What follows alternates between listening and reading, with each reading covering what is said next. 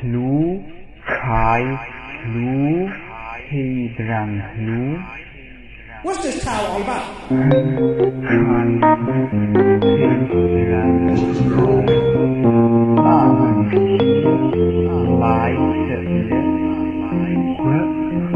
What's this towel all about?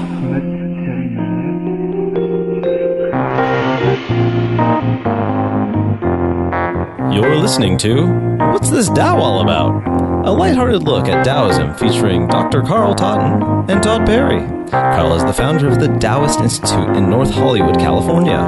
Todd Perry knows a little about Taoism and is mainly here because he owns a few microphones. Now, let's learn. What's this Tao all about?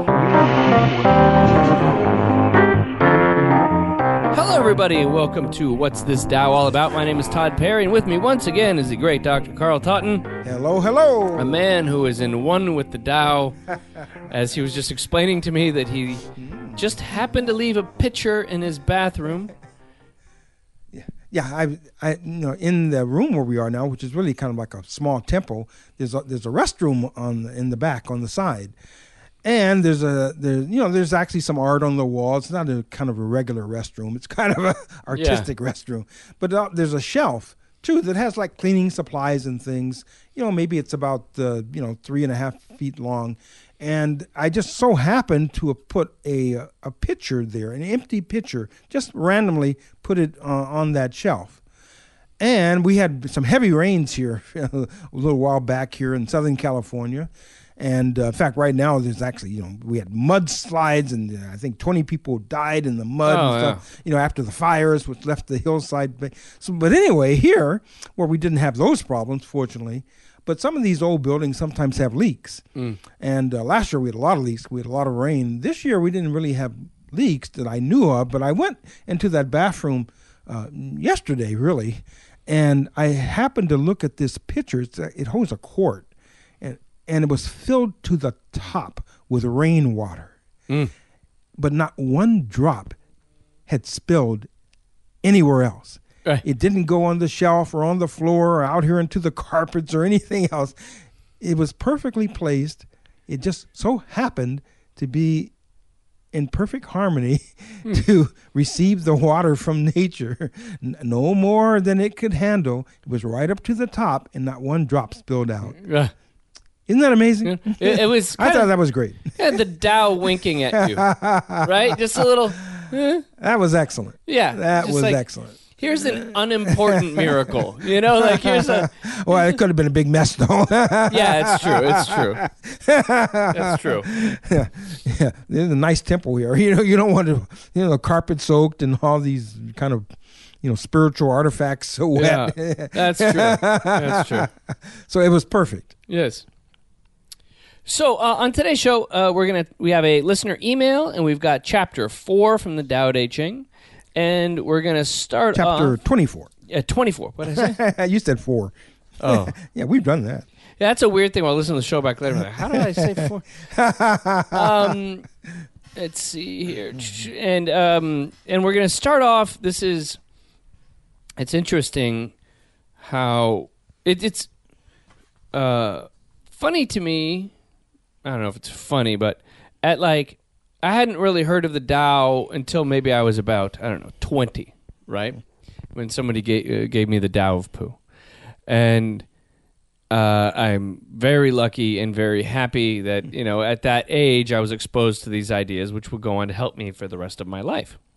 And then some people find these ideas way down the road just because, you go walking through a dark room with a flashlight, and some people see certain stuff on the ground, other people don't, right?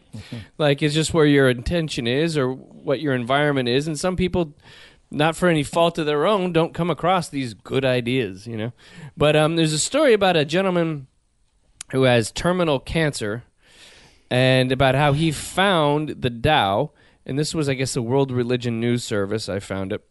So I just want to read kind of his take on it, which is interesting for somebody towards the end of their life coming across this and how powerful it was to him. And I'm paraphrasing the story, but you could read the entire thing later.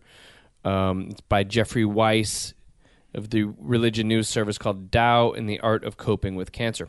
Yeah, we could like put a link up on the website or something. Yes, perhaps, yeah. I will absolutely do that on the what'sthisdowalabout.com. Several months into brain cancer, I'm running into new limits, but they aren't exactly what I expected. So I'm looking for some meta advice about how I should react. Glioblastoma, aka GBM, is a disease with a median survival of about 15 months. My current odds push my prognosis up to about 20 months. Maybe more, maybe less. Thinking about my path to the egress became a psychological new normal pretty much the day after my brain surgery in December. And so basically, he realizes he's in worse shape as things go on and says, my brain was damned near on hold. And one acquaintance gave me a copy of a spiritual book I had never heard of, the Penguin Classic edition of the Tao Te Ching by Lao Tzu. Heard of it? I have. Yes. Yeah. The original was credited to an older contemporary of Confucius for about 2,400 years ago. The writing may be actually only 1,600 years old. The translation I got had been first published in 1963.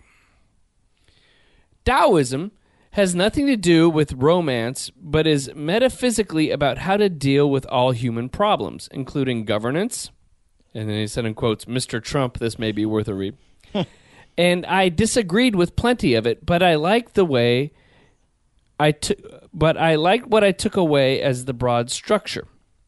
The word Tao is generally translated as the way. Reality is tied universally and maybe supernaturally to moral and ethical flow. If I tried to figure out how to ride generally with the flow, even like a surfboard on a tsunami, I might be able to get to places I wanted to go better than if I fought against the flow. So it's worth a try. I won't say Lao Tzu led to a quick success, which he will not. But he got me moving better than I had been for a while, and I never lost my affection for the work. I've collected a series of translations and analysis over the years, but the first version I read remains my favorite. What guidance might it offer to me now? I went looking for some quotes. Here's the very start that hooked me forever. That's right where the staple is. It is because he does not contend that no one in the empire is in a position to contend with him. I truly remember that. Only competition leads to a loss, and each of us can choose whether or not to compete. I won't lose simply because someone else thinks I'm losing. That's worth grabbing back onto. And another one. Now, to forsake compassion for courage, to forsake frugality for expansion, to forsake the rear for the lead is sure to end in death. And he says, yes, I'm mortal for sure, but a focus on what kind of ambition makes sense might get me a legacy that doesn't simply end when I will. And finally, in the pursuit of learning, one knows more every day. In the pursuit of the way, one does less every day. One does less and less until one does nothing at all. When one does nothing at all, there is nothing that is undone. Imagine that when you're facing the egress, as he was saying. So a deep breath and a quiet thought, and even a nap or two. I will do some things as I can until there is nothing that is undone. Wow. What a wonderful way that a man found a peaceful exit through the gift shop of life through the Tao. You know, I very recently, I'm a psychologist and a Taoist priest, and very recently I had to go sit with someone in a very similar situation. Mm-hmm. Someone who had been very physically active his entire life, and then suddenly he begins to experience symptoms, and it's eventually diagnosed as ALS. What many people call Lou Gehrig's disease, because the famous baseball player died from that. And I think the median survival is about 2 years with this condition. Some more, some less. And in fact, Stephen Hawking has that. He's had it for 50 years or whatever. Right. I mean, he's a miracle. Yeah. And of course, he's all brain, as we know, yes. with his, quantum physics and whatnot, string theory and all that stuff. So, but yeah, but his body, as we all have seen him, is very atrophied. Impaired. And so this gentleman I went to speak with, again, he's he has very limited mobility and can't speak very well, and has a machine there to help him with his breathing when he needs it, and so he's declining. And so how do I approach someone like that? Well, first I just kind of ministered to him, literally just kind of held him for a while he just cried, really. And I went into the heart space where there was just acceptance and compassion and just holding space, allowing him to just be where he is, without having to do anything about that.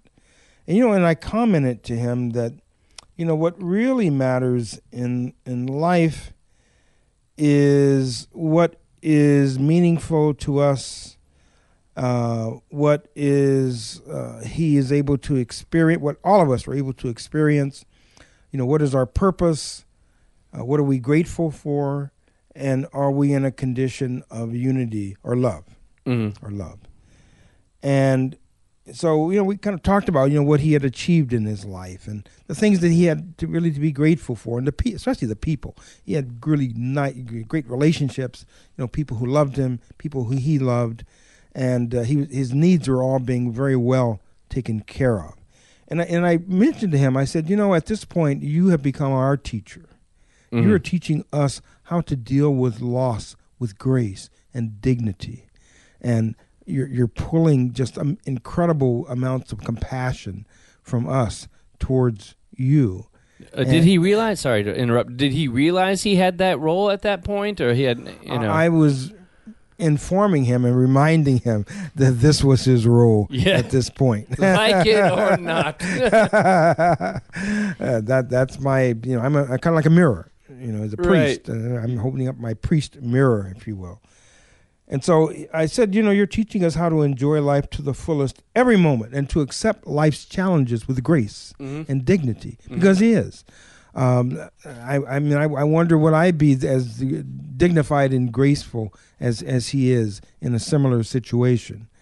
And so I said, you are helping all of us learn by your just incredible example how to be real. Yeah. And how to be grateful. And I said, until it's time for us all to just let go and go home and return to the source. And in good time, we're all going there. Right. We're all going there. We're all in line. Yeah, we're all in line. So I said, thank you so much for what you've done for me and for all of us. Again, gratitude. Yeah. That's good. That's good.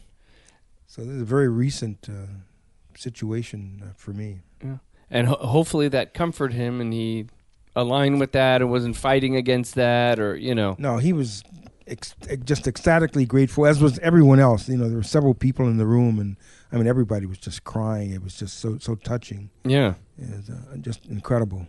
Because, I think maybe obviously dealing with death on that level and being on that kind of the precipice of it, it's a perspective that I would you never know until you're there, right? No matter how much but the Tao gives us a real, I think, provides a real comfort with that and understanding that place from where we were before we're born is kind of probably most likely where we're returning, and then that source in a certain way is home, right? And that that only having the specter of death that makes this moment meaningful. It's that the fact that this could all shut off in any moment gives this meaning beyond, lots of times people talk about, well, if you don't believe that there is a God, then then how is life meaningful in any way?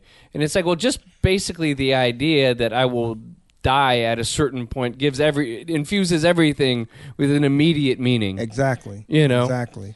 I remember the books by Carlos Castaneda. Yes. About his mentor, the shaman Don Juan. Yes. And his major point for his disciples was to remember that at all times death is right over your left shoulder. Right. It's stalking you, in fact. Yeah. And therefore, every moment has to be lived to the fullest of its richness, because at any moment, death could just tap you and it's over. Oh, yeah. And that makes every second absolutely precious. Right. Exactly. Yes. No, that is very true. And I think we almost need an alarm clock every morning that plays, dun, dun, dun, dun, dun, dun, dun, 'cause- They taps or something, right? yeah, and it's you get moving. You realize you appreciate everybody around you, and you appreciate the air you get to breathe, and this phenomenal. Yeah, I agree. And rather than being grim, it's really a stimulus to live more fully in the moment. Yes. Because that clock, that, like Don Juan said, it's always stalking us. Oh yeah. It's always there. It's not going anywhere. Yeah. Oh yeah. It's just a matter of time. We dance with death. every day. But all we really have, I tell this to people all the time, all we really have as human beings is time. We don't know how much, but the quality of it, that we have major input into. Yes. Definitely. Well, Talk about what this Tao is all about. That's really what the Tao is all right. about. My wife always gets mad at me because I'm always talking about death, or when I die, do this or whatever. She's like, please, no, don't stop. She's in, it was in Annie Hall, the Woody Allen movie. Oh, yes. He gets the book Denial of Death when they're like out on a date getting books. And I just love that scene because I was like, I was telling my wife, I was like, you're in denial of death. You'll appreciate every day, every more if you just really get into it, like. Let's see here. So we have some listener email. Listener known as SA, not SA. We have our listener in East LA known as SA. I've always found it incredibly easy to forgive people almost instantaneously. However, at times it seems nearly impossible to forgive myself for my past transgressions. How can we use the Tao to move past as well our past and forgive ourselves so that we can live more in the present rather than reliving our mistakes over and over? Mm-hmm. And this is huge because I think, unless somebody is a sociopath, then they're going to have moments where they reflect on, that dumb thing I said to that person 10 years ago, or I should have done that the other time, or I didn't mean this, but I said that, or I'm terrible about this. I forgive others too easily, I find. Well, maybe I should forgive people, Forgiveness is the virtue. It is. But yeah, I find I beat myself up all the time. We kind of touched on this last show, but I found ways to slightly get better at it. Like I've found that in reality, meditation. I know it's always a thing we always say helps everything, but meditation in a way gets you out of what they call that part of your brain,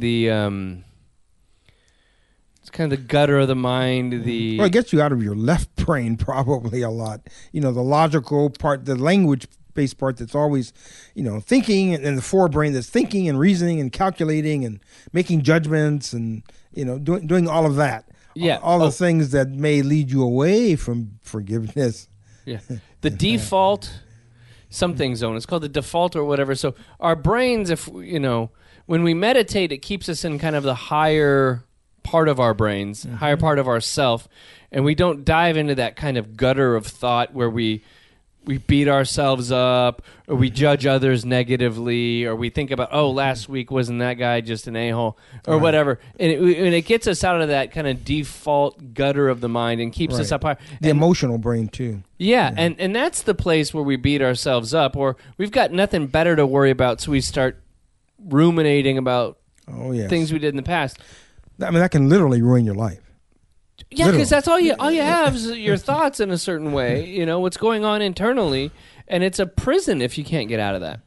That's why. So one of the things I said to is I said, of course, thank you for listening to the show and your questions. We appreciate it. I said, the Tao is not static. It moves continuously. we need to follow the same process as the Tao in order to develop. And at one level, all of life is really for learning. Past errors are the lessons we learned in learning that they were in fact errors. Without having had those experiences, we might have become stuck in non-productive patterns forever. So we need to enjoy our mistakes and be grateful to them for showing us a more sustainable path forward. The past helps to create the present as much as the present helps to create the future. And it all flows within the great Tao of nature and is in fact the path of nature. That is the nature of the Tao. This moment was created in part by streams from the past, and in part it's creating what's going to be present tomorrow and in a year from now and 10 years from now. Now, can we know all the time in advance the exact, precise, quote, correct thing or behavior or word to say or do or express? No. We're not that good. We're in 3D, folks, third dimensional reality with polarities, good, bad, right, wrong, up, down, back and forth, But that doesn't mean we can't learn from the reality that we happen to inhabit right. At the moment. That's called wisdom. Right. And when we're not paying attention and we're not learning, that's called foolish. See, so we definitely have a range here of options, and all of our mistakes are life lessons that we can integrate so that when we encounter similar situations in the future, and we will, now we have that experience to draw upon and can perhaps approach it with better balance, better grace, better wisdom, more skills. Again, life is all about learning. And if we approach every experience, I often say that all of us are like little scientists. And what do scientists do? They research. They research. Dig, they experiment. Yes. Right? Sometimes they have a hypothesis about something. Oh, maybe this may lead to that, right? Based on what other people have done or their own experiences in the past. But if we approach every day that, okay, my life is a science experiment, and my job is to see what works. What resonates with my core, my inner nature in connection with the great Tao, so that I can live a fulfilling life and achieve meaning, right? Purpose, achieve balance, harmony, right? Gratitude, and love. Unity, consciousness, love. Right. If we have that, we are rich beyond measure. And if we don't have that, no matter how much money we have, material things, we're very poor. Right. We're really poor. And isn't there a point where almost most mistakes are kind of inevitable? Right, because almost for everything you've learned, there was a mistake attached to it. Or, very few things. I mean, we do learn things by observing others and by learning wisdom and everything, but a lot of the real concrete lessons we learned, it's because, I screwed up. Right. And many of the most successful people in the world, they'll come flat out and tell you that. Yeah. They'll learn much more from their mistakes than they did from their successes. Yeah. It's just getting back on the horse one more time after it keeps kicking you off, That's called faith. Yeah, as we do it. That's faith. Ended. What was the line at the end of? It was the first chapter 23 that we read earlier, and that was the end. It was the faith and the kind of order. Right, about trust. Yes. That those about those who can be trusted. Right? Yeah. Do you have it in your notes? And those who can be trusted are he who does not trust enough will not be trusted. Right? Yes. And the same with faith. If you don't experience faith, then no one can put faith in you either. Yeah. These are qualities that have to be connected within, and that only comes, of course, when we find our inner nature as connected with that of nature, the great Tao, which is the ultimate law of nature of the entire universe. Right. And so if we align ourselves with that, ultimately we can't go wrong. Right. Because that's just what is. Right. It's just what is. Right. And anyone who tries to deny what is condemning themselves to a life of great misery. Right. That way does not lie happiness. I found that Lao Tzu had some thoughts on the issue. As usual. And he says, if you are depressed, you are living in the past. If you are anxious, you are living in the future. If you are at peace, you are living in the present. And that's a beautiful thing. It's like I think with my wife lives in the future and I live in the past. And every once in a while when we got it together, we're living in the present. And I wrote to SA and I said, first I admitted that I have these exact problems myself. It's called being human. Yeah. And living in the Tao means to wholeheartedly embrace one of the most important rules of the universe. Everything is constantly changing. That means that we are changing as well. There's no way to stop it. If you can embrace the fact that everything is constantly in flux, you must also accept the fact that you have changed as well. So there's no point in holding on to your past wrongdoings because that isn't you anymore. I've found that by regularly meditating, it becomes easier to vanquish the negative thoughts that keep me tethered to guilt. Yes. So we shall end today's show going to chapter... Very short chapter. Yeah, chapter 24 of the Tao Te Ching. Of the Tao Te Ching. It's a real short one and kind of interesting, too. They're all interesting, but this one I think has some unique things about it. And it makes me... Spoiler alert, the President of the United States should read this. Well, remember, much of the Tao Te Ching was written as guidelines and wisdom for rulers. Yeah. And funny enough, it was much of it. The guy on Reddit says, I turned off that show the minute they started getting political. Well, read the book. Read the book. Half of it is advice for rulers, governors, and ministers. Yeah. So, chapter 24, he who stands on tiptoe is not steady. He who strides cannot maintain the pace.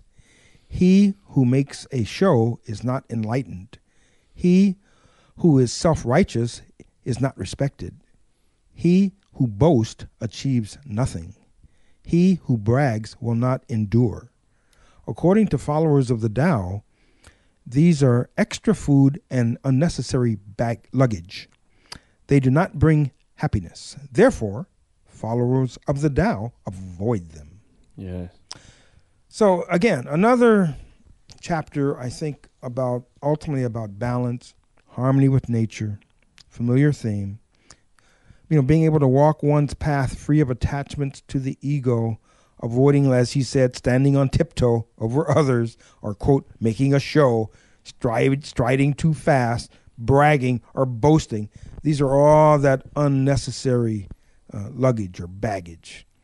The follower of Tao exhibits more humility and is not caught up in these frivolous human dramas that require so much energy and create even more disharmony.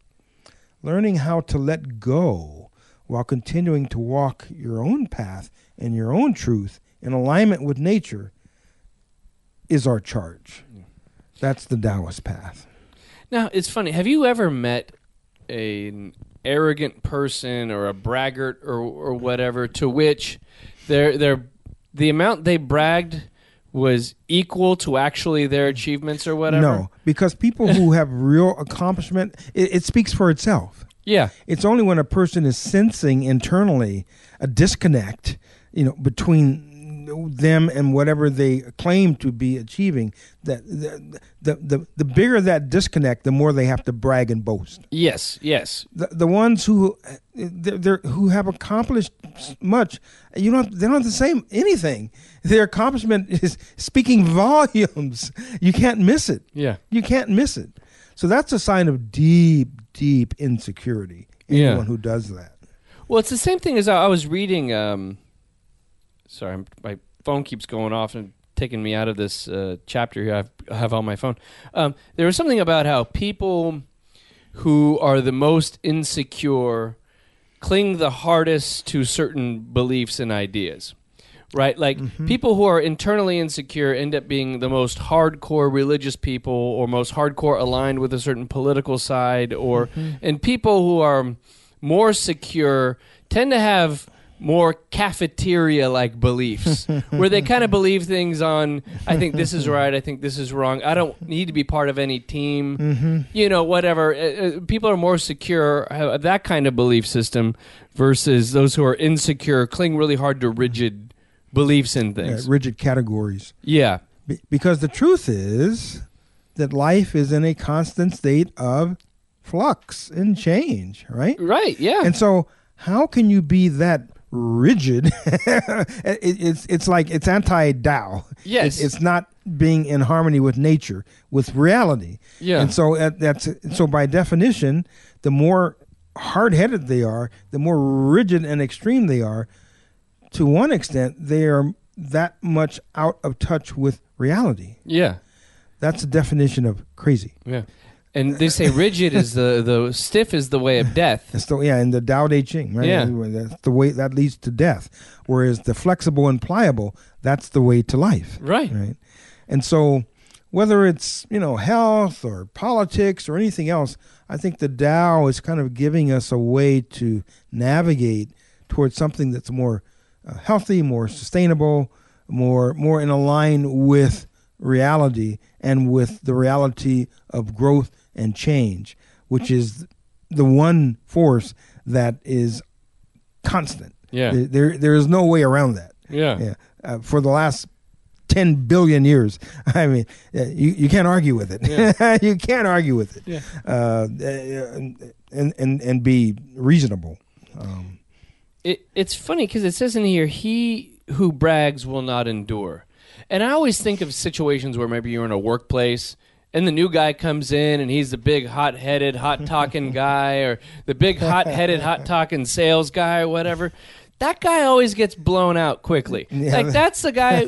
When I think about those people that I've known, they didn't last very long. No, they exhaust themselves very quickly. And others.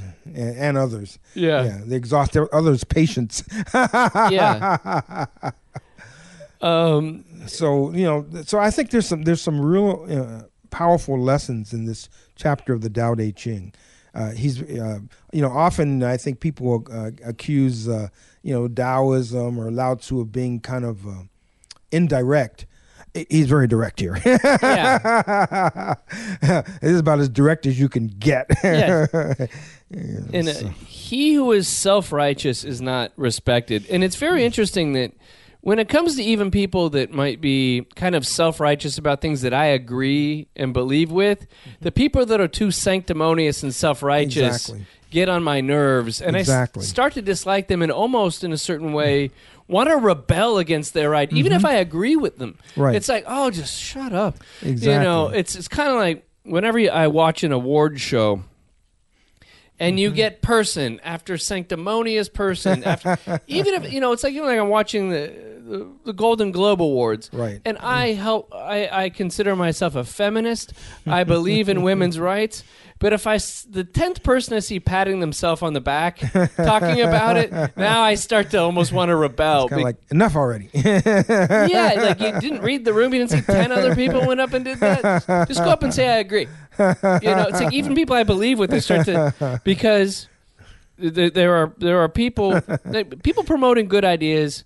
I'm into it regardless, no problem. But there's a certain there's a certain thing where they say self-righteousness. There is a thing in the brain where it releases, certain chemical dopamine in the brain where people feel really good about themselves, and it's almost like an addictive. Like we're talking about anger being addictive, that self-righteousness can be an addictive thing, and it shields people from realizing everybody else around them is holding their nose, and the Tao is so against self-righteousness, I think. Remember McLuhan, the medium is the message. Yes, right? yes. So it's not just what you're saying, it's how you're saying the context. The context, how are you delivering the message, Yeah. And you end up turning off people to very good messages by being self-righteous. It's like medicine, right? When you were a kid, right? What's the best way to get a kid to take their medicine? you put in some honey, right? Yeah. You don't give him that bitter pill to just take, I just shove it in his face with my kid, though. Now you sweeten the deal a little bit, right? So it goes Yeah. down easier, right? Right. Yeah, then you don't have a fight on your hand. Yeah. Because when you try to force something down someone's throat, they're going to push back. Even if they They're gonna agree with resist, you. even if it's a good thing. Yeah. But the presentation was a turnoff. Yes.